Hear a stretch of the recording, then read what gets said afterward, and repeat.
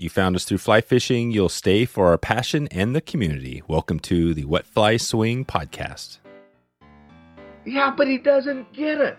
How come fly fishermen don't get it? You only haul with the short power snap. Look for where people walk and the insides of bends and hunt those. The roof blew off and the interior walls got sucked out. And the trees are just coming up. And I mean, he's clearly not going to clear the trees. It is not a fly fishing story. It's a story about me trying to understand my brother through fly fishing. Welcome to the Wet Fly Swing Fly Fishing Show, where you discover tips, tricks, and tools from the leading names in fly fishing today. Get ready to explore the wild of Northern Rockies adventures. Imagine yourself surrounded by pristine waters, towering mountains, and the thrill of landing trophy fish like the majestic Arctic grayling, the elusive bull trout, or the classic rainbow trout. With over 40 years' experience guiding anglers through these breathtaking landscapes, Daniel's family-operated trips promise not just a fishing journey, but an adventure of a lifetime. From the convenience of Vancouver, BC, dive into an all-inclusive experience that caters to every detail of your trip so you can focus on the thrill of the hookup. Take a look for yourself at northernrockiesadventures.com for an exclusive premium BC fly-in fly fishing trip. We've been waiting for you. Follow our guests, follow us on Instagram, and share this episode and the love if you enjoy this podcast. And we are live in 3, 2, 1. How you doing, Mac? I'm doing great, Dave. How are you doing? Really good. Really good. We're going to jump into a lot today, I think. We're going to talk, some of your home waters where you guide out in kind of the North Carolina area. We're going to talk fly casting, a guide school you have going, a bunch of things. It seems like you're pretty busy out there. So before we jump into all that, take us back into your first memory of fly fishing. Let's start there, and then we'll grab your other stuff. Sure. I started back in the Ozarks around Salem, Missouri as a kid. My grandfather's the one that introduced me to it. And that's kind of what got me started as a young kid was the time he spent with me and started me off with an old HMG Fenwick rod. And that's what I had as a kid, fished all through my youth basically with that rod. Right. So the Fenwick and the Ozarks, talk about that. So the Ozarks, how long were you in the Ozarks? And then did you eventually head out of that area? Yeah, we lived out there. I was born out there in the early 60s and we moved to East Tennessee in 69, and that was up in Greenville, Tennessee, up to the South Holston, Watauga, a lot of little mountain streams that come out of the North Carolina line in the mountains up there, like Paint Creek, Horse Creek area. And so I did most of, kindergarten through high school in East Tennessee. Then I went back to school in Missouri for college, and I moved here after college and been here ever since in Bryson City. Yeah, that's right. And what got you to Bryson City originally? Probably from hiking the Appalachian Trail. It comes through here through the park, and it comes all through the Nantahala National Forest, and the park being the Great Smoky Mountains National Park. And I just remember when I went up to Maine, this had some of the biggest long-range views and biggest mountains in the East Coast or all around the house here. So when I looked at the map and realized 90% of this county was owned by the federal government, I thought, there's where I'm moving. Huh. Just because there's a lot of outdoor opportunity here. Yeah, right. Right. And what is the break? I'm not great on my geography, but the border between Tennessee and North Carolina, where is that border? The national park is on the state line. Newfound Gap, part of that's in Tennessee on the other side to the west of me. And then, the east side of Newfound Gap, Klingman's Dome, is one of the highest three peaks in the east. And then Mount LeConte's right there next to it. But, so it kind of runs northeast like the state line, and it's, real mountainous the whole way up to Virginia. So there's pretty big mountains. I mean, for the east, they're big mountains. They're like 6,700-foot mountains, and that sounds like, well, that's not that big, compared to out west. But then again, out west, you're starting at a mile high. Yeah. So it's the same relative perception is what I'm saying. We're starting down, like Tennessee starts down at like 800, 900 feet, looking up at 6,700 feet. So that's the same magnitude of big, relatively speaking. Right. Gotcha. Yeah, this is really cool. So Yeah, you're right on. I mean, you're pretty much right in the forest on the mountain. Are you pretty near the top of kind of well, I guess Great Smoky Mountains is huge, but are you kind of straddling both sides like Tennessee, North Carolina, kind of, similar areas? Well, Bryson, where I live in a valley. Okay. It's a valley along the Tuckasegee River, and I live on Deep Creek, which is one of the larger, creeks that come out of the national park. So the park line's about a mile from the house. So oh, wow. To go up high as the crow flies, there's a trail called Nolan Divide above the house. We walk up there quite a bit with the kids since they were little. You can walk up to Klingman's. It's about 11 miles up to 6,700 feet from the house here. Wow, that's so cool. Yeah, you're in one of those amazing places because the Great Smoky Mountain, that seems like, well, it's definitely a huge, obviously a national park. What is it about the Great Smoky Mountains that makes it a national park? Well, it became a park back in the 30s, and a lot of different organizations in this part of the country wanted to preserve it, to make it into a national park. And so the mid-30s is when the local, the trout population here, German brown trout and rainbow trout, was all stocked pretty much from locals. It wasn't from a state agency. In the early years, it was local people that would go up with, wagons and the old milk containers and they'd actually put fish in all these different creeks after it was logged heavily in the 20s. So really, all the introduction of trout were basically from the local people that wanted to have a sport fishery. And of course, they thrived, and then they find out that you've heard about the native brook trout in the national park, it's unique. And then they realize, we got to get rid of all the invasives. Right. Right. So now it's this constant battle, like a lot of the biologists and things want to preserve, a char that's 4 to 5 inches instead of having a sport fishery. That'll never fly. Yeah. With the local people, because the local people that put those in there, a lot of the friends of mine that I fished with, it was their grandparents that stocked it. And of course, we want to see it. We want to see brown trout grow to large sizes and stuff. Not so much. I couldn't make a living if we had 4-inch fish. No, there's a limit to the size. Well, brook trout are fun, and I haven't done a lot of brook trout fishing. We just got done with an episode up in the up north, quite a ways north, into looking at some of those giant brook trout up in Canada. Right. A little different deal right up there, some of those versus the smaller, like high headwater stream. So do you not have, brook trout, I guess historically that's the thing, they've just evolved to the smaller streams in that area. You don't have really any brook trout that are lower in the system that are larger at all? I don't think they were ever. Yeah. I might be wrong, but I don't know of them ever being lower. Like 4,000 feet and up is where you'll find most of the good brook trout fishing, and I don't think they ever were low down like in Tuckasegee or Nantahala. Yeah. I think they were always held up to upper elevation. Probably maybe too warm. But no, I hear what you're saying. We've had this conversation too about and this happened all over the country. You go out west to, Montana and Idaho areas where they're talking about, there's native fish, and it's a big constant, debate. Yeah. Do you get rid of all of the giant brown trout and rainbows and then just bring back all the other native? And I think that it feels like there's like a balance there where there are some areas where you can keep the native fish, but you definitely wouldn't make sense to wipe out, right, what you guys are really enjoying. Oh, yeah. There's plenty of high elevation streams, too, that are really small. Yeah. Where those fish are well protected, and there's a lot of them that are off limits to fish at all, for brook trout up high.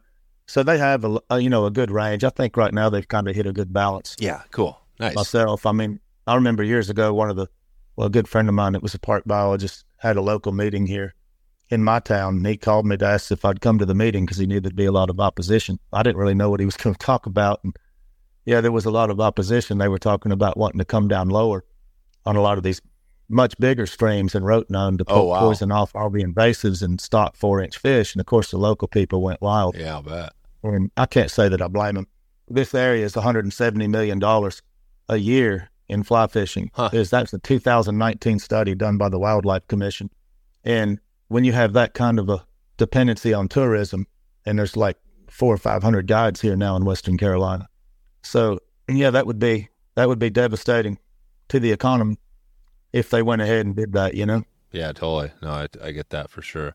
Well, it looks like, on the surface, like you're in this really amazing part. I mean, what are the people? I'm just kind of curious about this. Are you seeing people coming in there, new people moving to the area? It seems like such an amazing place. What is, I guess there's that question, but also what do you love about just living in Bryson City? What's the, great thing about kind of that area?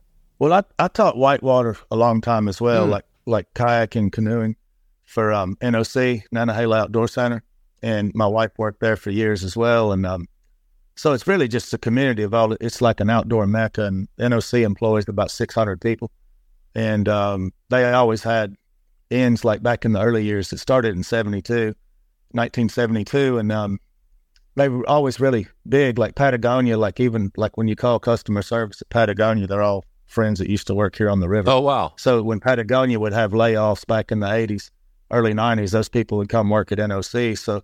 So it was just like this community, because the town's only 1,000 people. And like I said, there's 600 river people that came from all over the world to work here. So a big part of this community is that river community. And that's why I like it. I mean, that's why I stay here. A lot of the friends that I worked with in the mid 80s when I moved here, it's just, I don't know of anywhere else that's like that, that's quite like this anywhere in the country. Right. And you have beautiful weather, right? I mean, your weather throughout the year is pretty awesome too, right?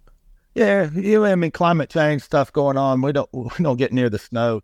We used to get a lot of snow in the winter. Like I used to be able to put on cross country tele skis and just go cross country on the AT all winter long. And last year we didn't get but one dusting. It's been that way now for 22 years. It's just less and less, pre-tip. Even right now we're in severe drought. We've had like 5 months of no rain, and this is the lowest water levels that have ever been recorded here. Hopefully that's going to change soon. I think come middle of winter, we'll start maybe getting some rain again, but the water levels are lower than I've ever seen here right now. Squala Fly Fishing, combining advanced materials with fishing-focused, purpose-built design. Squala waders, jackets, shirts, pants, and insulation are made for us. To help Wet Fly Swing listeners right now, Squala is offering a 10% discount on your next order. Just visit squalafishing.com and use the coupon code WetFlySwing10 at checkout. That's Squala, SKWALA. Gear for us, the serious angler.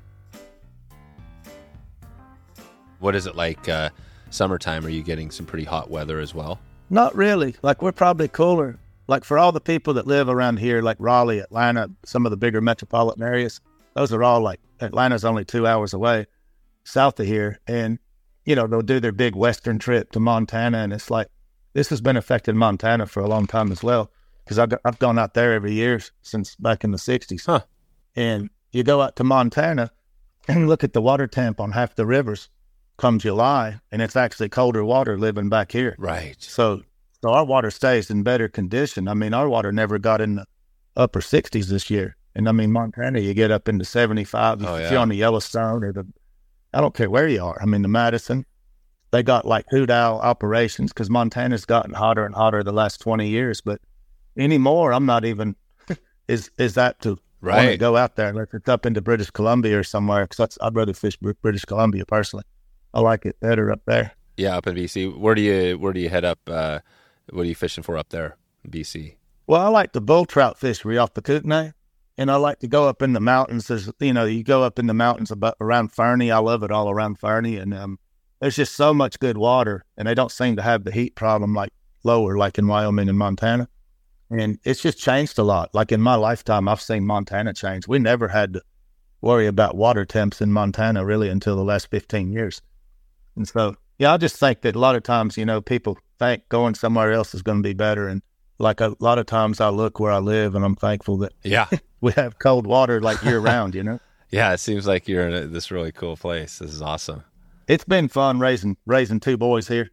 They started off pretty young around the youth clinics and for like Team USA kids, like all the youth clinics are out of here. Oh, really? As well. Yeah, this is where they do all the training for them. And so they've been at those since they were babies. And I mean, now they're 17 and 14 years old. So it's kind of fascinating to me. Like we'll be out and then they'll remember stuff back when they were kids, hearing one of us talk about it at one of the training camps, and then I'm always shocked. I'm like, man, they were listening. Huh. Right. So a lot of stuff rubs off just from them being at all those when they were little that kind of surprises me, because it wasn't like I was teaching them specifically, at that time. Right. But you are a casting instructor, right? You have kind of that certification. Yeah, that's what I do the most on the road is talk about casting, because that's usually the easiest thing. That's the lowest hanging fruit in the sport to fix, Yeah.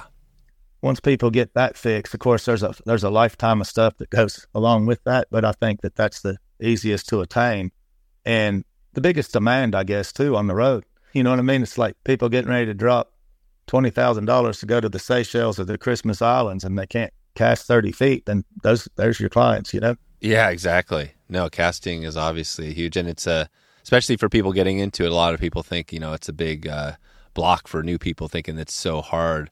And I want to talk about some casting for sure today.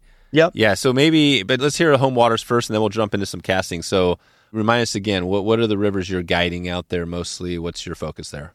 Well, I spend a lot of time on I like the wild trout water, and I helped start the delayed harvest in North Carolina back in 91 with the Wildlife Commission. The first one was on the upper Nantahala River, and the second one was at Tuckasegee River in Webster, North Carolina, which is about 20 miles north of here where the college is. And we were teaching a college program up there at Western Carolina back in the early 90s.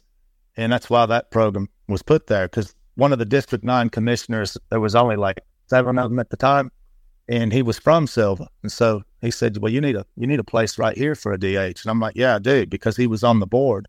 He just mentioned it to the board in Raleigh. And the next thing I knew, we had the second one up there at the college. Now there's 37. So, oh, wow. I mean, they're all up in, from Georgia line up to Virginia in the mountain. And what are these? There's 37. What are the 37? What are these? Delayed harvest, which means they'll plant fish from October up until first Saturday in June. And that way, it's a big yahoo for all the, people learning new techniques. It's just a lot of stock fish. Oh. Like the river below my house is, it's got wild fish in it too. But, by the time they stock it through the winter months, there's about 28,000 fish in 2 mile area. So it makes it a lot easier for people doing floats. And of course, it's also turned into like Disneyland. Yeah. In a lot of ways, but it's like, that's one of the drawbacks, isn't it? Oh, right. Just more people on the river. Oh, yeah. Yeah. Because with that much stocking, and of course, when people are, learning techniques, it's great for that. But I'd much rather guide on, like, we've got some fantastic wild water, which I'd rather do most of the work. I work a lot on the freestones. Oh, okay.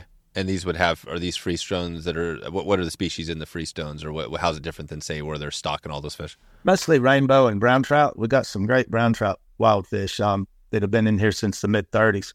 And that's real rewarding. Of course, the casting, the canopy, the currents is much, it's just a lot more technical attributes, because a lot of times it's like casting inside of a cave, It's like totally rounded with trees all around you. So it's like, for the variety of free-form casting of using a lot of spade cast varieties with single hand, this just makes it a lot funner. I enjoy it for that reason. And so what it's done, in a way, it's a good thing for people there's a lot of local people here that have started, fly fishing that are up in their 80s. Good friends of mine that I fish with that are that age that have been doing this all their life. And it keeps by having those DH programs, in a way, it's a great thing, because it puts people on those and takes all the pressure off the good wild water, Right. Is that the water are you floating typically in a raft most of the time out there? If we're on like the Tuckasegee or the Nantahala, yeah, we're in a raft usually, because it's just easier to cover a lot of water. But the freestone water, I'm wading. Yeah, you're wading. How do you spell that? How do you spell the Tuckasegee? Tuckasee, then Gee. Yeah, Tuckasegee. Yeah, that's right. Tuckasegee. Perfect. Yeah, and that means land of the turtle in Cherokee. That's what it translates to. Land of the turtle. There you go. So for all those deadheads out there, they'll like that. Yeah. So that's good. So that's like one of your big rivers. You're floating that river, and when you're doing that floating, are you fishing kind of out of a boat? What's the technique you would be doing there? Oh yeah, we're fishing out of a boat. Yeah, we do a lot of different. Depending on the time of year. Really, right now we're doing a lot of dry fly, just because the fish have really looked up well. We've had a lot of good midge and blue wing hatches pretty regular. But in the springtime, I would say most of the time I'm pulling triple wet flies. And I like fishing wets quite a bit. And in the spring, that's probably the most productive technique. Oh, okay. Is this like a wet flies, kind of like a Davy Watton sort of style, where you're cast that sort of thing? Oh, yeah. Davy's been out here a bunch. Yeah, we'll do that. We'll fish like a Muddler Daddy up top, like real similar to what he's doing. Or a lot of times I'll fish like old Irish wets, like Didios, Kate McLaren's, things like that in the spring for hatches. Just triple wets, and it depends on the, light condition and all that. If it's really a bright day, then I'll be on DI3, DI5, somewhere like that to put those 3 wets down. And if it's real overcast, then I'll probably be throwing an intermediate or a floater. Oh, so you're the DI3, DI5, now explain that a little more. Just for the sink rate of the line so that they're going to sink bigger. Oh, just the sinking. Yeah. Gotcha. 3 inches. Yeah. So you're putting on a sinking line with wet flies, and is that how then you're stripping them in? Yeah, I just like that method better because I find it really boring. I know most of the places around the country, including here, they rig up and they'll put, a pattern and it'll be like a big float. And I can't do that at 60 years old. Float down a river and watch a float. I don't think I'd stayed in this that long if that's what I did, because I find it very boring to watch a float. You know what I mean? It's like the problem with it is it's not covering much water. And with the wet fly game, you can swing and cover vast amounts of water very efficiently and quick, to cover what you're trying to cover. And you're showing it to a lot higher number of fish. So by the end of the day, I think the numbers speak for themselves. Yeah. So you're swinging wet flies, and you're doing all sorts of different things with the wet flies depending on the conditions? Yeah, we'll fish them upstream, we'll fish them across. There's a lot of different tactics with it, but a lot of times we'll fish them upstream and dead drift them back on a floater. Yeah. During a hatch. And there's just a lot of ways, to do that. And then it also opens up the opportunity to work a little bit with their casting instead of watching somebody lob it. Oh, yeah. The length of the rod over the side of the boat. Of course, that'd be tough to do, man. I don't see how people do that every day. I really don't. That's why most guides won't make it to 60 and still be guiding, Right. It's because they're going to get burnt out, man. There's got to be more than that. And it's not just here, it's all over the country. But I just think that, we try to preach that a lot during the guide schools too. Yeah. About teaching the core components. People need to go away better than when they showed up. And to do that means you're going to have to address casting, line control techniques, duties of the line hand for pulling off drift, hook set, playing fish, and landing fish. And I feel like every trip, all of my guides, they're preaching those 5 core components every trip, because people need to go away, understanding a little more than when they showed up. If all they did was lob a bobber and didn't get a dissertation on anything, even though they got a bobber, every time it's going to be tough for them to do well, is what I'm saying. Yeah, I hear you. No, that's a great point. Is that there's a lot to fly fishing, and to keep it interesting, I think diversity is kind of one of the things I found. I still struggle at casting.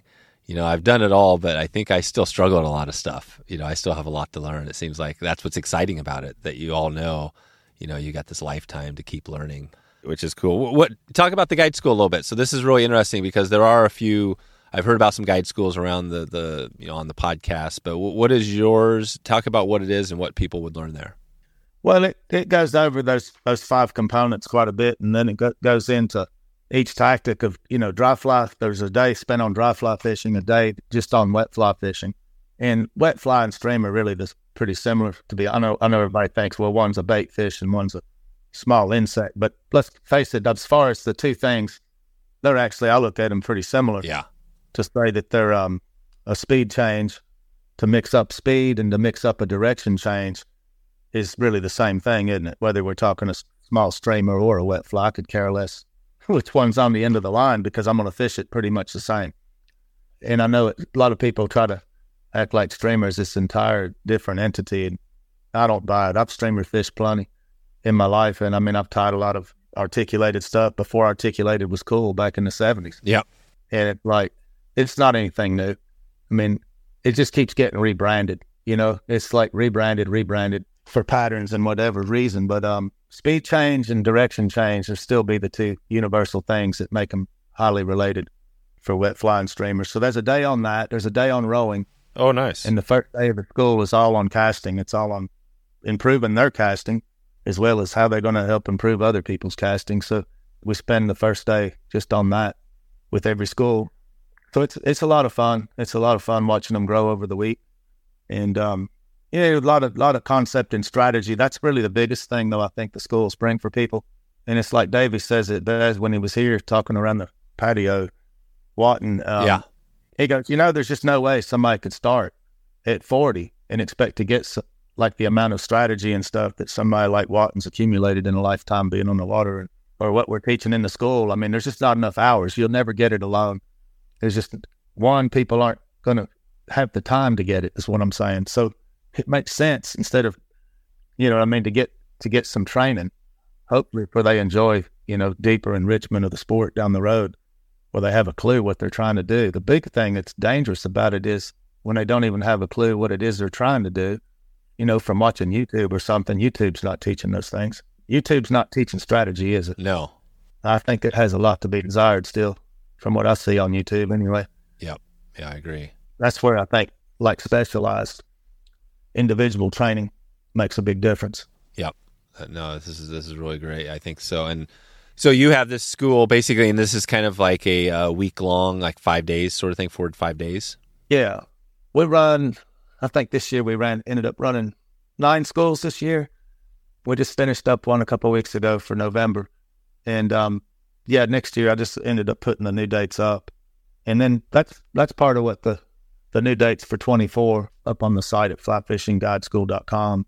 And big part of getting it is just keep doing it. And on the road, a lot of the people funnel in from, out West Coast and Northeast from the number of shows. I've been doing a lot of shows since 93. And I think that gets them curious, because a lot of people have never seen that. Every time you got a new person, it's their first time at a show, and you get the opportunity to talk for an hour on the casting pond and show like different curves and piles and all kinds of varieties of tuck cast angles. And it's like, man, then they realize all they've been doing is throwing it out with no intent. Then they start realizing, man, there's some meaning to this madness, And that's what gets their curiosity. So I think everybody, once they decide to commit to growing, whether it's casting or a technique fishing, it first has to come from them. It really does. But what makes it come from them is you got to get them curious. And you get them curious by showing them there's other ways. Yeah, showing them some of those cool casts. So that's kind of part of what you do. You're out there still doing a lot of the show season. Are you doing, how's that look this next year in 24? What shows are you hitting? Yeah, it's going to be busy. It's going to start out, I'm going to do Denver first. That's become a fantastic show. It's just grown so much over the last 5 years that I think it's probably the best show in the world now as far as attendance and number of people there. And then Edison, New Jersey, Atlanta, Pleasanton, California in the Bay Area, and then the Midwest Fly Fishing Show up there in Michigan. That's the 5 that I'm going to do this winter. Yep. And then there's a lot of little club events and things too, but those bigger shows I really enjoy those. Those are a lot of fun. Also get to see your friends from Europe and people that I don't get to see during the year. Right. So at those shows, are you typically doing casting demonstrations? Or are you mixing things up, or what do you do there? Well, I do tying, I do casting, do a lot of classes, like casting classes. We've done some classes like just on like rigging, things like that. I mean, just for talking about rigging, like for king salmon versus, trout fishing versus, and just those go over like knots and rigging and where do we put the weight and why do we change it quite a bit, to figure out what rig's going to work best for this situation. So it just gives people options so they can go down just like, have I tried this? Yes. If I tried that, and if the answer is no, then they have another way to rig, for trying. A lot of people don't know how to rig a drop shot rig. Right. And it's like, that's one of the simplest things in the world, but they hadn't heard it, Yeah. What is that drop? Give us the quick drop shot. What is that rig? Well, that's like what you see a lot out west on western rivers where people are floating in a boat and you have a suspension device up top, and then they'll have their nymph rig, and the way that they rig the weights to be ticking the bottom but not catching the bottom. So you spread your weights out, on the bottom, on the point, and you separate them rather than put like one big ball of lead. You put a whole bunch of smaller pieces of lead so you can get it fine-tuned. The goal being to keep a fly exactly in the zone being the boundary layer where the fish are actively eating. And that's really all about getting the rig right, Once it's balanced to where it needs to be, that's the difference of doing really well and struggling, So the rigging classes have been a lot of fun too, but I enjoy teaching the casting classes the most. That's what I do the most at all those shows on the road. I really enjoy those because you'll get 10 people and you get them for a couple, 2.5, 3 hours. And the other one I enjoy a lot at those venues for Denver and Edison and Atlanta and Pleasanton is Gary and I've been doing those for a number of years, and Gary Borger. And we have an 8-hour advanced line control class, and that goes over all the curves and piles and basic default casts, distance casting. It covers the whole gamut in 8 hours. And that's been really a lot of fun to teach. Right. So you, Gary's probably going to be going to the show these next year too? Yeah, we'll do all those the day before the shows begin. We do it on a Thursday. Okay. So the show, usually for the 3-day shows, most of them are 3-day shows, Friday, Saturday, Sunday.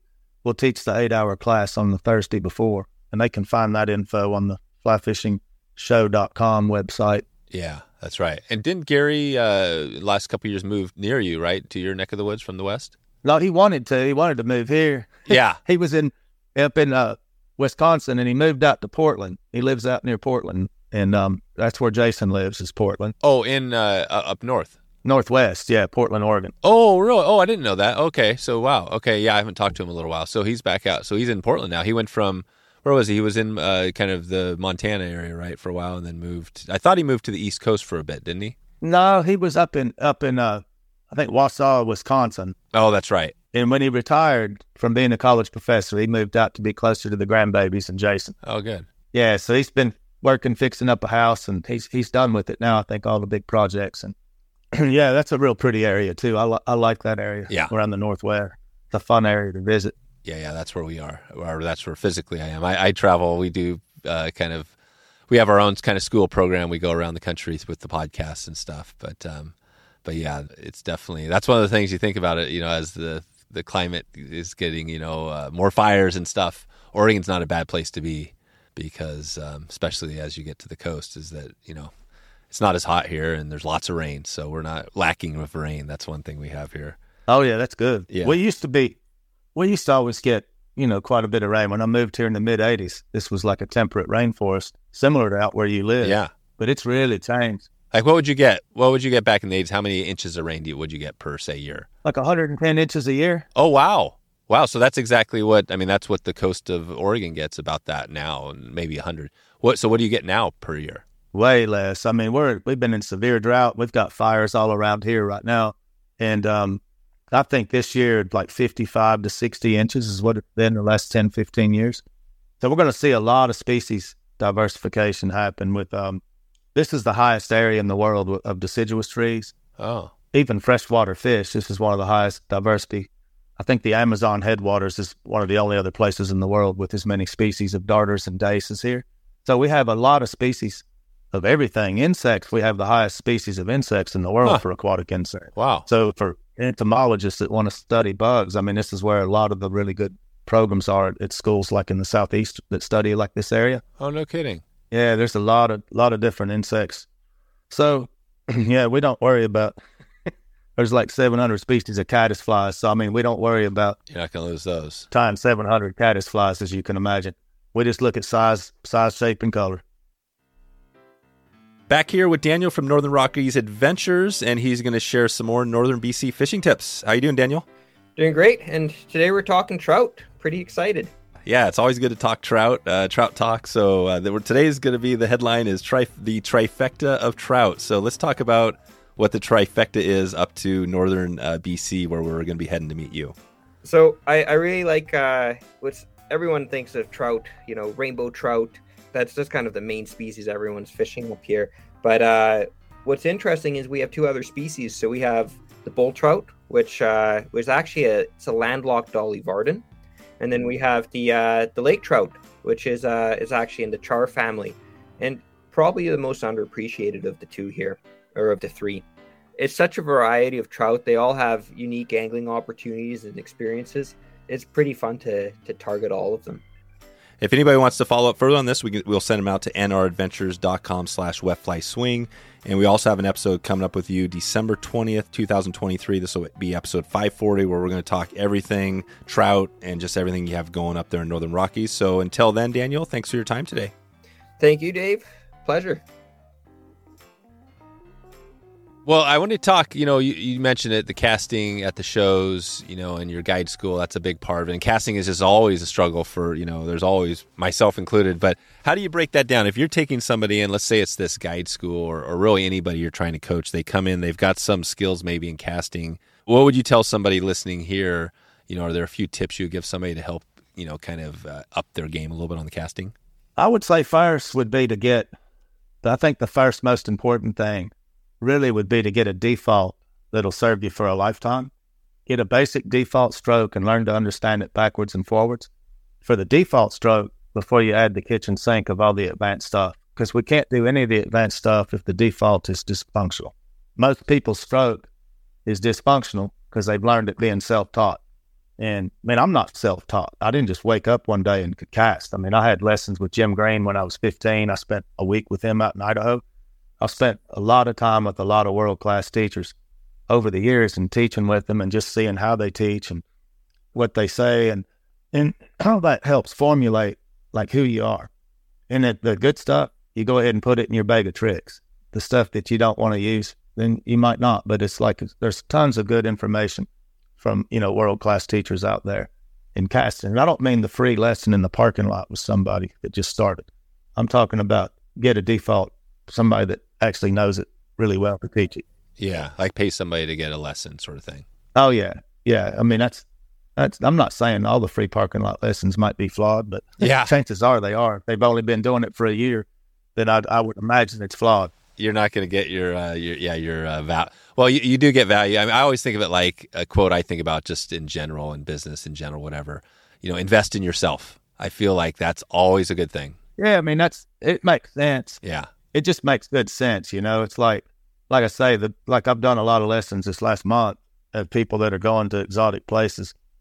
They're going to drop like some serious coin. A lot of cash. Yeah, and they come and to be honest, even that's the wrong approach. So maybe even though I've done a lot of those over the years, the last 40 years, but it's the wrong approach. It's like I play Celtic fiddle and guitar and a lot of different instruments, and I've been playing music stuff since I was a 5-year-old kid. There's no way somebody could come in a day to go, hey, Dave, I need a tune-up. By the way, I want to play Celtic fiddle. And you think I'm going to come away playing Celtic fiddle in an 8-hour lesson? No. So what I'm saying by that is for those that think they're going to get a tune-up before they drop $20,000 on an exotic trip, that's a joke. Yeah. Like it should have been a work in progress their entire lifetime. And I don't know. I just think that, I'll still try to help them, but will it really soak in? Are they really going to double haul and throw a 100-foot cast all day long and look cool? Yeah. Chances are they're not, because there's going to be a ton of stuff they need to go work on and put it into their method, Right. And my point is, it's just kind of funny when it's like, Dave, I need a tune-up. I just got this rod and I want to learn to fly cast, and I'm going to, Christmas Island next week.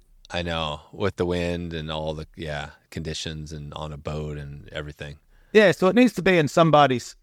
Really, the best casters I know out there. It's so much a part of them.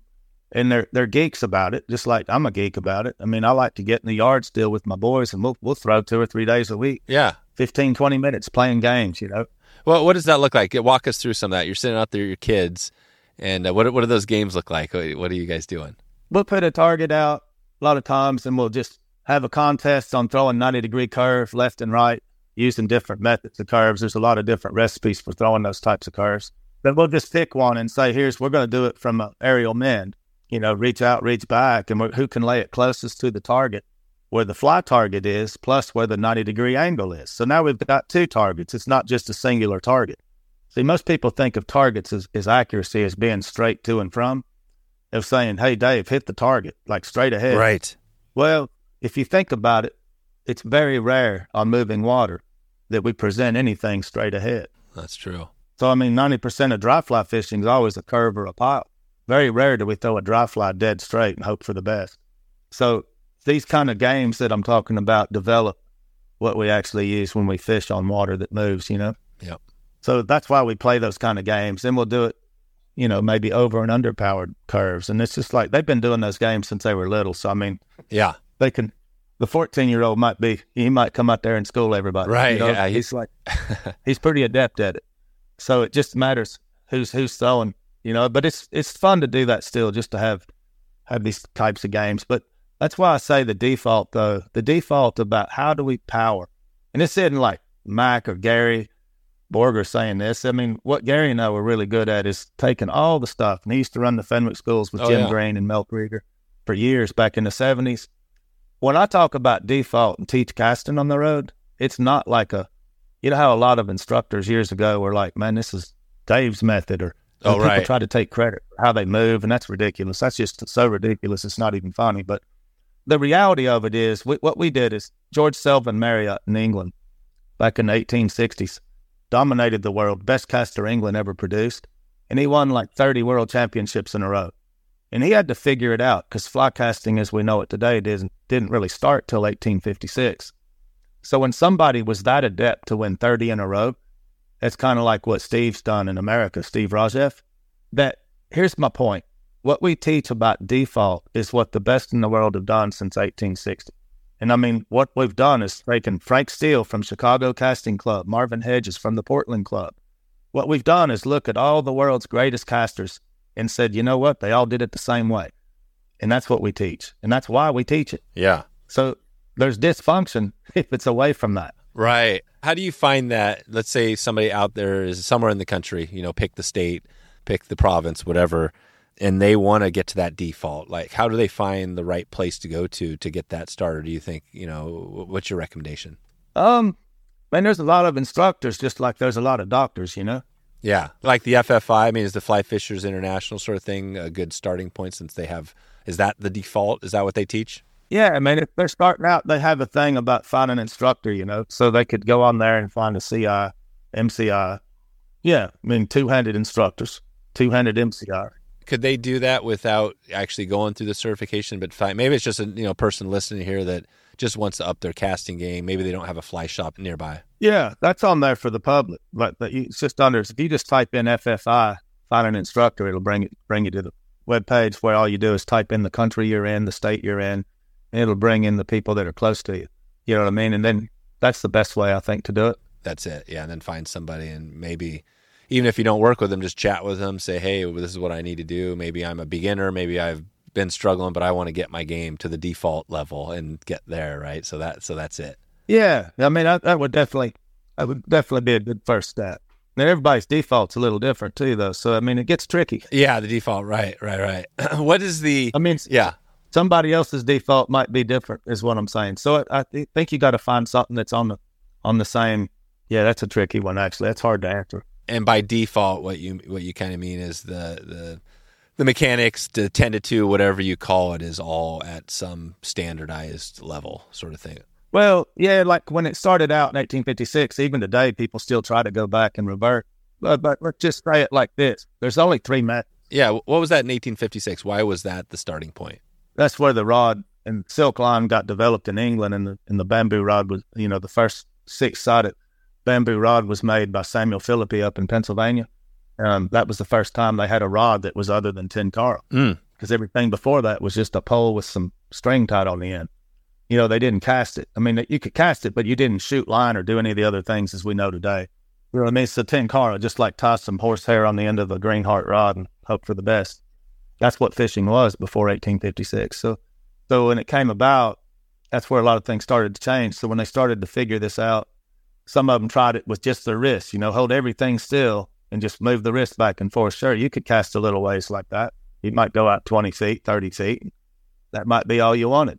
Then there was others that used the bicep and tricep, moving the whole, pivot and the forearm up and down. And then if they could. Some of them even tried to move the forearm up and down with the shoulder being static. And then they add a little wrist with it too. And then they go a little further. But if you really want to get a default stroke, full arm casting is where it's at. Like the full arm being involved, which means the shoulder has to lift the rod up and down. You see what I'm saying? Yeah. For default, like that's what the best in the world have always done. They use the full arm. So if you gave a rod out to 100 people and said, figure it out, same thing would happen even today. Probably 30% would try it with just the wrist, 30% would try it with bicep and tricep, and 30% would try the full arm. Yeah.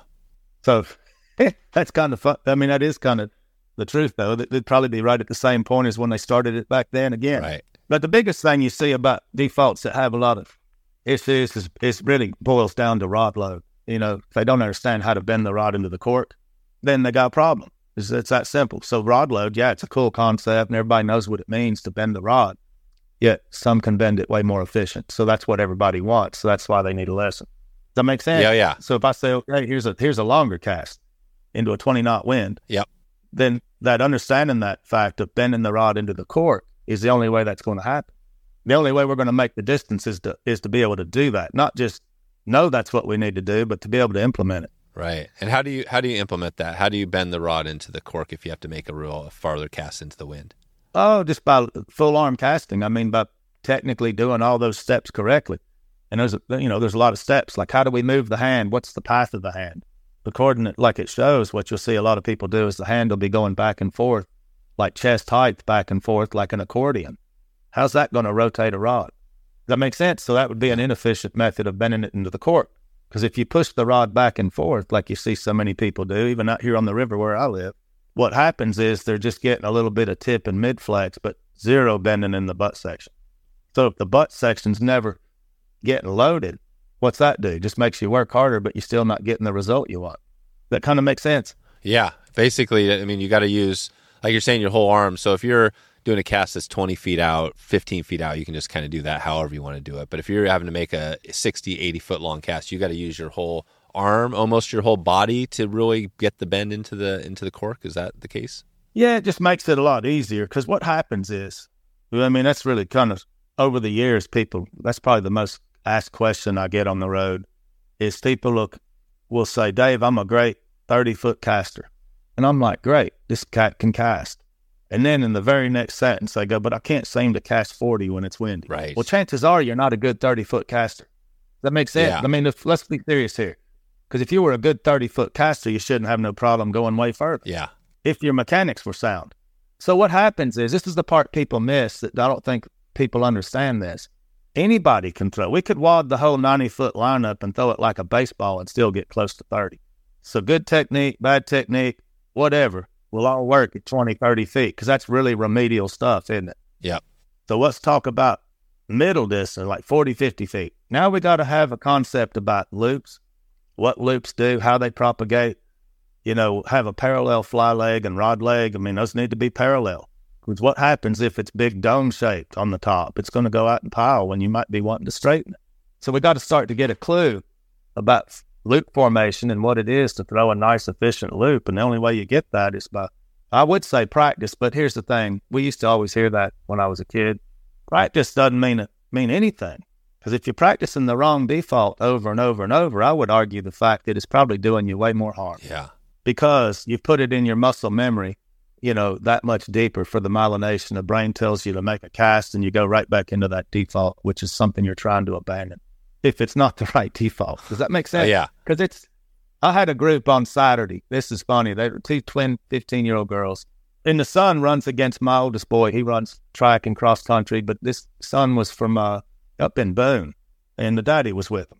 And man, it was such a joy. They were all so trainable and moldable. Like at 15, the girls were just like rock stars. I had two guides on it. But anyway, I looked down the stream after about an hour, and they're both throwing like 40, 50-foot perfect textbook loops. Yeah. These are beginners. Oh, wow. They're throwing better than most people with poor defaults that have been doing the sport 20, 30 years because they didn't get taught how to throw.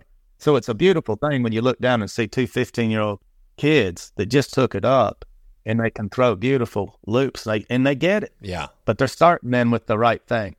So my point is it can be a dangerous thing to practice something that's something you're trying to be rid of. When you have the kids on there, what's the first thing they're brand new, or anybody brand new? What's the first thing you do? What do you do with a brand new person? I'll just go over, I mean, we don't have like an 8-hour thing to do a casting lesson. So now we got to condense the highlight stuff in a shorter period of time, because we spent about probably 20, 30 minutes up on the land before we ever went down to the river. So then we're just basically going over, the casting, even like say it's a 2-hour class or a 1-hour class. Now we got to do it in 20 minutes. And kids are sharp that way. You do it by pantomime. There's a lot of tricks. There's a lot of teaching tricks. You can use cues, props, pantomime the motion where you go through the motion without even having a rod in your hand. You can correct all the mistakes right then and there. Right. Then after you see what you like with just moving their hand back and forth, then you stick a rod in their hand, and then they're casting. So kids are real trainable that way. So, I mean, that's what I always enjoyed about the college programs, teaching the college age kids that were new or coaching the youth kids on Team USA. It's a real joy working like that. Young people, they're rock stars. Yeah, totally. No, that's awesome. And what about a couple other things on the casting? So you hear a lot about acceleration. How does that fit into this? How does somebody listening now, if they want to, is that a big problem on acceleration, or what does that mean exactly? Yeah, usually, I mean, we're always saying in these lessons, like less is more, for the reason that people use way too much effort. And so one of the demo things I'll do on the road, if listeners are like close to those cities for the shows, but one thing I'll always demo on a pond, because people work so hard at this, is if you make a back cast that has good loop integrity, it's got some sufficient tension in the loops. I'll make a back cast, and then coming forward, I won't do anything with my arm. I'll just bend at my hips and just move forward 6 inches to break inertia of that back cast, and the whole thing will turn over out front 50 feet with no effort at all. And once people see it, then the reason I like doing that always on the road is to get people to chill out and quit working so hard. Because the harder they work, the more it's hurting them than helping them, you know? Yep. And it's like, but that's a hard thing because men have a bigger issue, you know, with that, because we're taught in sport, like, if you're going to throw a ball further, what do you got to do? You got to throw it faster and harder. But in casting, it doesn't work that way because you form a loop. The loop's all about how the loop works. How does it unroll? So one thing that people miss out on, I think, is the fact that the fly is always accelerating. Once you create a loop, if the fly's starting to travel somewhere with the loop, the fly's going faster and faster the whole time. Everything else you've done in your life slows down, but this is going faster. So men have a hard time realizing that the fly accelerates, is what I'm saying. Yeah. And women seem to get it quicker because they don't try to overpower it, everything with muscle. So it's really more of a timing game, not a muscle game. That's why women are way better casters on average in less than even on a trip. I mean, I've been guiding since 85 for a living with schools and guide trips. I used to run 300 plus days a year. And hardly ever have I had a couple where it's a husband-wife where the husband did better than the wife, ever. Right. So that ought to tell men something, that when they bring their wife and think that she's totally new and doesn't know anything, well, let me tell you, he'll be in for a rude awakening before the day's over. Right. Because it's always that way. It's always that way. She catches the most fish, she casts better, she threw less knots. It goes on and on. Yeah. Then he starts realizing, I just want to be as good as her. But it's also because the sports. I really think a lot of it is sports. I think men are indoctrinated when something isn't going well to do it harder. And that's what messes a lot of guys. It'd take them many years before they really realize that, you know, because they're going to have it, even though they hear it, it's going to take them a long time to implement it, is what I'm saying. Yeah, gotcha. What are some of those casts that you do out there that people might want to know? You hear about, you mentioned a couple of them, the curve cast, the tuck cast. What are some of the things that you think are key casts you should know? Well, I'd say the biggest thing is just dealing with the external surroundings, you know, of trees and cover. Because we got a lot of trees, man. We've got some of the most heavily canopied area in the nation probably here to fish on these freestones.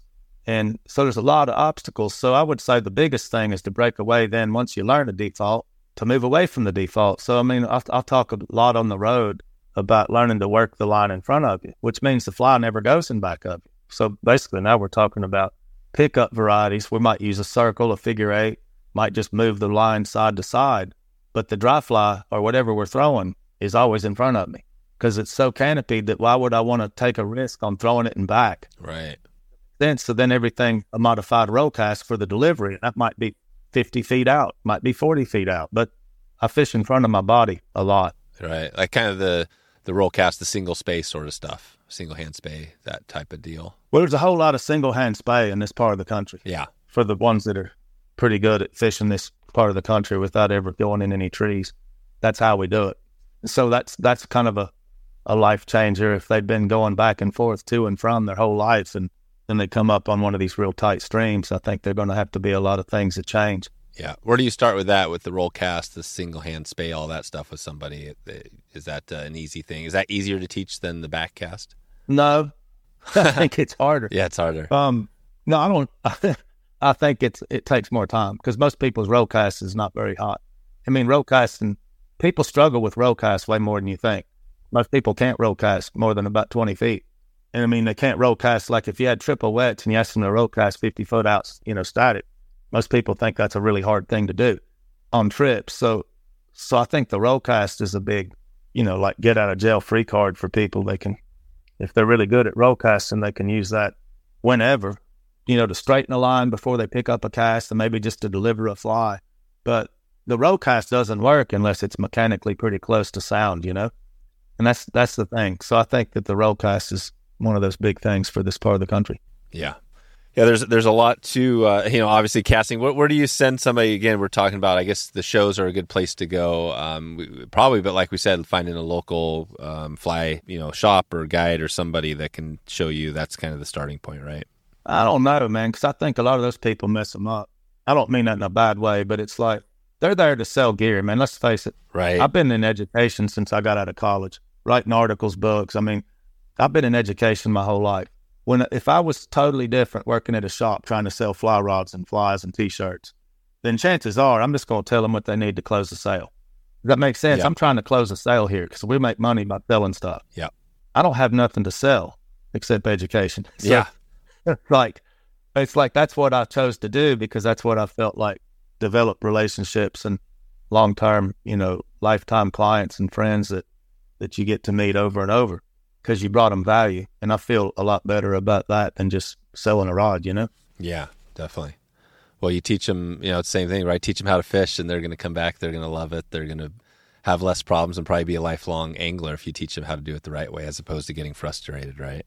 Oh yeah, and it makes your life a lot easier too, developing those people because you might work them 30, 40 times over a period of a decade or two, and so not only that is you're getting to do, from my perspective, you're getting to do more advanced things because they're a better angler, and that's why I think it's a lot of gratification watching their journey progress, Yeah, and that makes it fun because then you can do cooler stuff on the water. Right.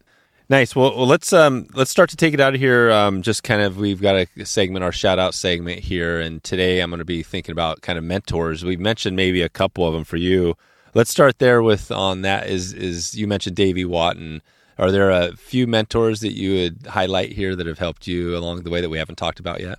Oh yeah, there's a ton of them across America because I've been around the conclaves and gatherings and shows like that for a long time. So, I mean, I've worked at some point or another with all of them over the year. Oh, and as FFIFF, have you been involved in that for quite a while? Are you still involved in that? Oh yeah. I was a board of governor. I'm an L2 examiner still for testing events, and I do a lot of mentoring for CIs and MCIs and two-handed folks even now. I run 2 weeks a year for we just had a big testing event here. I think the Southeast, I put on the only Southeast testing event the last 4 years here. And what is the testing event? Is that for people who want to be certified? Yeah, that's where they're going to take their CI or MCI. So yeah, we have a specialized weekend class for those that are thinking about going down the path of teaching. Yeah. Is that what it is on the certification? Are there pretty much most of those people going down the path of teaching? Are there anybody that goes there just because they want to get better at casting? Yeah, some of them just want to collect a badge to say they did it, which is fine. Others are serious about wanting to become teachers. I think a lot of times that people just want to improve their cast because some of them have already worked and they've been professionals in some field or another, and they just want to do it for their own journey, which is fine too. But it's everybody's got different reasons why they do it, I guess. Yeah, that's it. That's something people have talked about who have been through it, and we've heard some stories about how it's not the easiest thing to do, right? People maybe think they're a better caster than they are until they get into it, and they're like, wow, realizing the stuff you're talking about, they're not even close to the level they thought they were. That's right. I think that's what it comes down to with those specialized classes is most people at first just want to say they can do it. The kinesthetically they can do the action without understanding.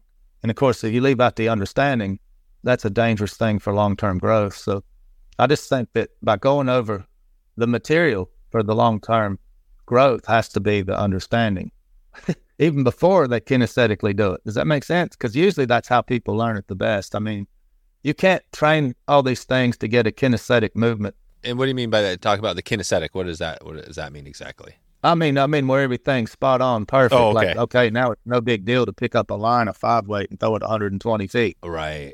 That's kinesthetically starting to get perfect, right? Yeah. If they're still stuck at 55, there's probably a problem.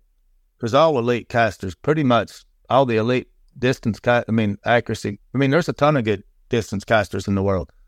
The top 40 right now are throwing the 5-weight when they had it in Norway this last year at the World Games. Yeah. The top 40 people are between 138 and 144. That's amazing. 144 feet. Yeah, with the 5-weight. Now, this isn't just like any old line. I'm saying it's all held to the same exact line. So that's how good these people at the higher level of things are. And it's so I just think that, once people have that kinesthetically, I'm sure that those people understand casting because they wouldn't have gotten there otherwise. Yeah. But there's somebody that worked with those people too to get them there. Oh yeah. What's stopping those people? Say the the Ray Jeff sort of thing, stopping them from taking the next level and going 170 feet or whatever with a 5-weight. Oh, just air drag, man. Nobody will ever go much past that. That's probably I don't think that'll get broken because if you only have X amount of weight, like a 5-weight line for 30 feet weighs 140 grains. The lines that we're using are for those big casting events is usually the expert distance line made by Scientific Angler. And they're a 120-foot line. And the heads on those lines, that's where the magic comes in. The head's only 77 feet long. Does that make sense? Yeah. So there's only a finite amount of weight. So everybody's limited to the same amount of weight. And you got air drag acting on the loop. And so it all boils down then when those really big distances, the biggest thing to make a big event like with new world records broken is about the air density. So it's just like talking about like helicopters and airplanes and what's favorable air. Oh, right. Like why does a golf ball go further in Denver than it does at sea level? Yeah, you got all that. That kind of stuff. That's what happens with these kind of distances. Right. But there's no super new, graphite technology, line technology that's going to change that. That's physics. Oh, yeah. No, that won't change it. Yeah, it's just physics. So I'm saying that the limits to growth we've probably already close to approached them at this day and time. That's pretty cool. So it sounds like you know a little bit of the history. Are you kind of a history buff in the fly fishing and fly tying? Is that something you think about a lot? I don't know. Yeah. I mean, I talk about on the road, like I'll do classes. I did a thing 2 years ago on the road for Strayer because that's one of the topics they wanted me to talk about. I'm like, fine. So we talked about Don Gappin up on the Nipigon River with the muddler minnow, and we talked about all the history because, when I was a kid, there was only about 6 streamers that were popular. Yeah. And I mean, and everybody thinks they're all obsolete because there's cooler and better ones now. And that's totally not true. I mean, it's like you can still go out any river in the world and take 2 woolly boogers and smoke fish left and right. It's like, and that fly was from Kansas City, supposedly. Like as a kid, that was another Ozark fisherman from Kansas City, Missouri that came up with that back in 1928. Oh, nice. But no, so I know my history, like of patterns, like of the big common patterns. Nowadays, that's getting harder to do because there's just so much change of fur and a feather on something and whatever, and then everybody acts like it's something totally new. But I'll say this, those old school patterns that North America developed they'll never be obsolete. You know what I'm saying? It's not just because old dudes think they were good because they fished them all over the world. But I mean, those were good patterns and they were really good. I think there's a craze right now, Dave, where everybody's throwing too big of stuff. Yeah. I really do. Because I mean, I caught one here, like in the early years when I worked on the Nantahala a lot. I caught a brown that was on like all over Atlanta, Raleigh, Chattanooga, and it was like a 24-pound brown. I caught that on a size 10 muddler minnow. Oh, wow. 24 pounds. Yeah. Jeez. And it was a big deal, but everybody act like, well, it wasn't even a big fly. But I mean, you don't have to have a massive fly. I know people that fish a lot have seen like the power of a 26 midge and what it can do in the right water type, It's like big fish still going to eat snacks, and a small sculpin swimming by is a nice snack for a big fish, Yeah, that's part of it. Yeah, those big fish, they get to a certain size and they do eat a lot of other fish, but they're still opportunistic, right? So they'll still take whatever's easy for them. They'll still take it. I think if they really want to see numbers, they're better off throwing, those smaller sizes like 10s, size 8s, that kind of stuff. I mean, stuff that's 4 and 5 inches long, I've had to do that so many times. And it's just because it's a trend the last few years. I remember one float trip last year, this bachelor party group, they all had like Cliff boxes just stuffed with 5-6 inch streamers. This is a funny story. And we're floating down. I'm like, and they wanted to throw it because they tied all these strings, and I don't blame them. But I mean, it's like 4 hours had gone by and they hadn't touched a fish. Oh, wow. And we're on a river with literally 16,000 fish per mile. Damn. And I said to them, y'all ready? You want to catch fish? You want to keep throwing this? And finally, I had to wait till they admitted they didn't want to throw it no more.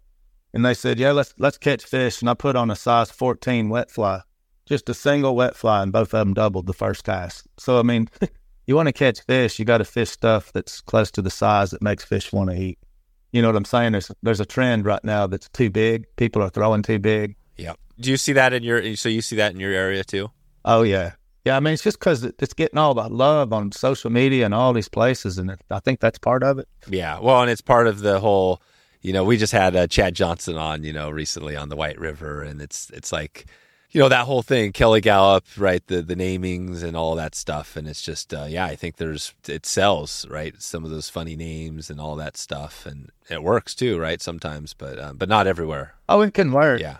It's kind of like musky fishing then. Though. Yeah. It's like, it's easier to go in there with smaller stuff and do well. I mean, just like the lakes up in the Northwest, like we'll throw a lot of like triple streamers that are smaller streamers in those big lakes, like in Canada. And you get some like huge, exceptional fish on those little size. It's cool hearing you talk because you remind me of Pete Erickson. I'm not sure if you know Pete at all. He's kind of the Team USA out there. They just won the gold. Oh, yeah, I know Pete. Yeah, you know Pete. Well, Pete's kind of been helping us with our Euro nymphing school, and I spent a weekend with him out there, and he sounds just a lot like you. Like he says, hey, Euro nymphing works, but so does all this other stuff. And, it's not like he's focused on just this one thing. He's really kind of like you say, like he's not saying, hey, you got to have a 5-inch streamer. It's like all this stuff works. You just got to, right? You kind of got to learn and use it and all that. But you guys sound similar. So what's your take? Give me on Pete. Have you just know him through like the show, or how do you know Pete? I know him from Team USA stuff with a lot of the kids I had at the college were on the team with him. Oh, right. And Tim, he did a lot of stuff with Tim. I think he helped him with the shadow. Oh, yeah, with Ray Jeff. Yeah, with Echo and stuff. Yeah. Yep, and I helped develop that rod that Tim did. I mean, back when he was with Loomis. Oh, you did? Yeah, I developed long rods back in '87. Like everybody in the nation said, especially where I live. Nobody would ever do that because here, all the little fly shops that were here at the time were telling people buy 6-foot rods. Oh, wow. And I'm like, no. I mean, I already knew. I mean, because I spay cast a lot back then. I mean, in the 80s. And, I mean, with longer stuff. And I knew that it would be nothing but an advantage having 10 to 12-foot rods to trout fish with. And you could dry fly with them. You could wet fly with them. You could nymph with them. You could do everything. Right. Just having that longer lever would make life easier, not harder. Yeah. Because casting's casting. It's like, here's the thing. There's just a lot of ignorance in the sport that circles the sport. They thought because if you had a longer rod, you'd go in the trees more. It's just because they were bad casters. So, I mean, that's an ignorant thing to say. But the line doesn't go in a tree anymore, whether a rod's 2-foot big or 12-foot big. It has to do with how good are you at controlling the line. And that's what casting is. But as a teacher, that's really what it is. We have to have an awareness of where the line's going. Yeah, where it's going. What is in that area part where you live near, all the streams you fish, what's the perfect rod? What's the typical rod? If we were coming in to fish with you, what should we be bringing? I fish always 10.5-foot, 2 weights. Oh, 2 weights. That's what I like. Yeah, 10.5-foot twos is what I prefer. So is this kind of like, would this be more of almost like a Euro nymphing action type rod, or what's the rod type? No, it's got a slower butt and a fairly fast tip for roll casting. So a lot of those I've had to develop. I mean, have them made. What would be that rod? Like, what would be the manufacturer where you could find one of those that you use? That new stealth rod's really nice that TFO did. That's a nice rod. There's lots of them now because now everybody's copied it. I mean, the last 30 years, everybody's starting to make a long rod because they didn't think it would ever go. And then when they got big, and everybody guiding or that comp fished was using them. That's what I mean. Just look at it like that. Even in the world event, everybody's fishing that in a big world championship. So people wouldn't fish something to handicap themselves, would they? No. And it's been that way for the last 25 years. So in America, it was just slow to get that changed, Yeah. Because by the time it got popular, I'd already lost the luster. I mean, I'd already done a bunch of long rods, prototypes with Loomis and a lot of companies that were really state-of-the-art graphite. And I already had an arsenal of them back in the 80s, Yeah. Then when it got trendy and everybody was talking about it, I was like, man, y'all are a day late and a dollar short because it was 25 years later. Yeah. When it got popular, you know what I'm saying? So it's just kind of funny how stuff takes a long time to change. What about the Euro nymphing stuff? Do you remember when that kind of came, or is it more of a newer thing hitting the streets here? No, I don't think it's new at all. I mean, I think that's how that's how we fished a lot in the Ozarks on Current River and stuff. I mean, tightline has been around back in the 30s in America.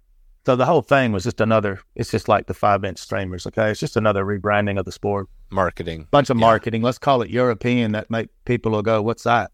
And it's just another rebranding. And that stuff comes from like your big media magazines and all that. But these days, I don't think that those things are carrying near that much clout. Because where's it come from now? I think it's way more on blog posts and people's websites and, shows and things like that. I don't think that it's coming from that, because I think a lot of that's gone backwards too. You used to see a lot of good articles, in printed magazines. Most of them have gone out already. They're not even in publication. Yeah, it's changed a lot for sure. Yeah, the magazines, the whole scene has changed. And even this right now, right? We're sitting here talking on a podcast, and this was not here, 15 years ago. Oh, yeah, 10, 15 years ago. And it's just like, I saw one the other day of last month, and I was just like shaking my head. Connor brought up the mail he has to go down and get the mail, every day when he gets out of school. And one of the covers on it said, add a dropper and double your chance. And I was looking at it, just shaking my head. I'm like, man, yeah, the sport's regressed. Right, add a dropper, double your chances, right? I mean, it's just silly. Yeah. Just silly. It's like, then people I guess they think that's going to get somebody excited, but yeah, I don't know. It just kind of turns me off. The older I get, when I see titles like that, I'm just not even interested in opening the cover. Yeah, I know. What would be a good title for this? We've kind of been all over the place on this episode, but what would be a good title for this conversation we've had today? What do you think? Man, that's a good question. Because when I got into this, I was thinking about, we talked about some of it, fly casting. We talked a little bit about your area. But titles are hard because, it's the first thing that gets people to listen or read, right? But you want to be honest about it, and right? It's, I don't know, I have to think about that. Probably, I don't know, casting. We've talked a lot about casting too. So yeah, maybe Southern Appalachia, Great Smoky Mountains region, and something about casting. And something about casting, yeah, I like that. Yeah, it'll be something there. Yeah, something about that in there with it. But yeah, it's changed, and there's some of it that's for the better. I mean, I think that, I don't know, the tight line stuff, yeah, I did it a lot as a kid in the 60s. So, but the thing is, I also think it's part of the regression. I probably shouldn't say that. Yeah. But I think it's part of the regression, because anymore in this part of the country, it's gotten so big. And I was the one that taught it at the college and taught a lot of it here in this area. And out of this area, there's been multiple Team USA adults on the team. There's been, 8 world championship teams come out of here with the youth kids. Oh, wow. And so then it makes it grow in popularity. And I almost that I hadn't taught it or pushed it as much as I did back then, because it also leads to the regression. Like, what incentive is there to learn to cast once you just lob a piece of mono 10 feet? It's almost the same ball game as bobbers being launched 10 feet. I've heard that, and I've had Pete and others on talk about that. And I think some of the better known, the champions have always said, hey, Euro is one part of it, but you have to be an all-around angler to win. That's right. You want to not neglect the other stuff, like we talked about in casting and all. Yeah. But I think that in a lot of ways, that's what so much of the people that visit this area, that's what you see a lot of them doing now, as they show up, and it's just straight mono, and then they see something 30 feet away, and they can't get it there, because right now we're fishing really light flies, Yeah. That's the biggest problem with the mono, the Euro, that whole thing, is that it's limited. It's limited. And casting, again, so this is you're the perfect person to ask this question, because I think actually I had Ray Jeff on when we were talking about the Echo transfer over, and he asked me this question about, like, what is fly casting? Or what is fly fishing? What makes fly fishing? And that's that whole Euro thing. Like, hey, if you're not casting the line, like, what would be your definition of fly fishing? What do you have to have for it to be fly fishing? Well, you're talking about Tim, right? Yeah, Tim. Sorry. Yeah, I was talking about Tim. So I would say the same thing Tim said. Yeah, because you have to have the whole reason this came about. Oh, that's a good question. Remember that you brought it up for this reason, that we're talking about controlling a loop of line. Right. And why do we use a loop of line, like fly line? To propel something that has no weight to go on its own. If you grab a weight fly, like a wet fly, or say you grab a tiny parachute, how far could you throw it with your hand? Yeah, not very far. Not very far. You might get it with mono 25, 30 feet if you use the right mono, because not all monos created equal. Oh, yeah. But yeah, with the right mono, we could still fish it effectively 30, 35 feet away. But not much further, because the mono is going to have a limitation. So, yeah, the fly line even silk, going back to the silk days. I still like silk for certain things, but I think that's the whole reason, is because we can have this delivery system for things that are, have air resistance, and they weigh very little. So that's how I would define it. Yeah. But here's the point that you brought up that I think is kind of ironic. When we start getting really heavy, like heavy articulate 5-inch streamers and things that weigh a lot, even the Clouser with big dumbbell lead eyes. I love that fly, and it's a fantastic fly, but you got to really balance the line with it, because now we're kind of doing two things. We got a fly that's real heavy. Now we're trying to make a fly line forming this loop of line. There comes a point where we're fighting the system of we're using this fly line so we can propel things that are weightless. What happens when we start putting real heavy things on it? There comes a point where it's probably more efficient to go back and put it on a spinning rod. Oh, right. That's my point. Yeah, because you're starting to cast, like a spin rod, right? So where is that transition? Probably different for everybody. But, yeah, I mean, but that's what, in my mind, separates the difference of why would we throw monofilament versus using a fly line. Yeah, gotcha. Wow, this is awesome, Mac. I want to let you get out here pretty quick. I didn't want to leave the music because I love getting some music background. Talk about what you have going there. Do you have a fiddle next to you right now? Is that something that you play regularly? Yeah, more guitar here lately. We've been playing a lot of electric guitar here this last year. My oldest boy plays a lot, and he wanted to get into the electric scene, so we got a 62 Les Paul. And that's been so fun at night, like having that with the other instruments that we have. Oh, wow. So we've been doing a lot like rock stuff with that. Oh, cool. So you guys are playing some music around the house in the evenings? Oh, yeah, every night. Every night? Pretty much every night with the boys, yeah. Yeah. Do you have some music out there that we could listen to, or do you guys, that more just you do around the house? No, I mean, I play a lot of music out, like still for, mostly for services, like different services, memorials, things like that. But, I don't play out like I used to play out a lot. Like when I got out of school, play around the festivals all over the country, and I didn't like it at all. I like being back here. Being here, yeah. What would be a, if like on Spotify, is there a group, a band type of music that somebody could search and listen to, like what you play with that Celtic fiddle? Well, there's good. I mean, but I do different, a lot of different stuff. Like I like the Dead a lot too. I mean, I was in a Dead cover band for 3 years. Oh, really? The Grateful Dead. So, I mean, I like a lot of stuff. Just because I play that style doesn't mean I also like playing like Robert Johnson blues. Yeah. So you do it all. I mean, I like a lot of different music, like most musicians.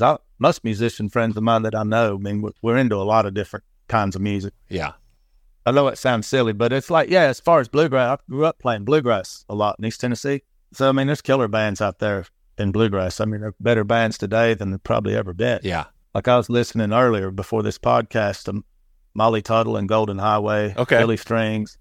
I mean, there's some phenomenal players. Like Seth Taylor's from here, Woodbox Heroes, that's a great band. They just played the Opry the other night. I mean, there's a lot of good bands out there.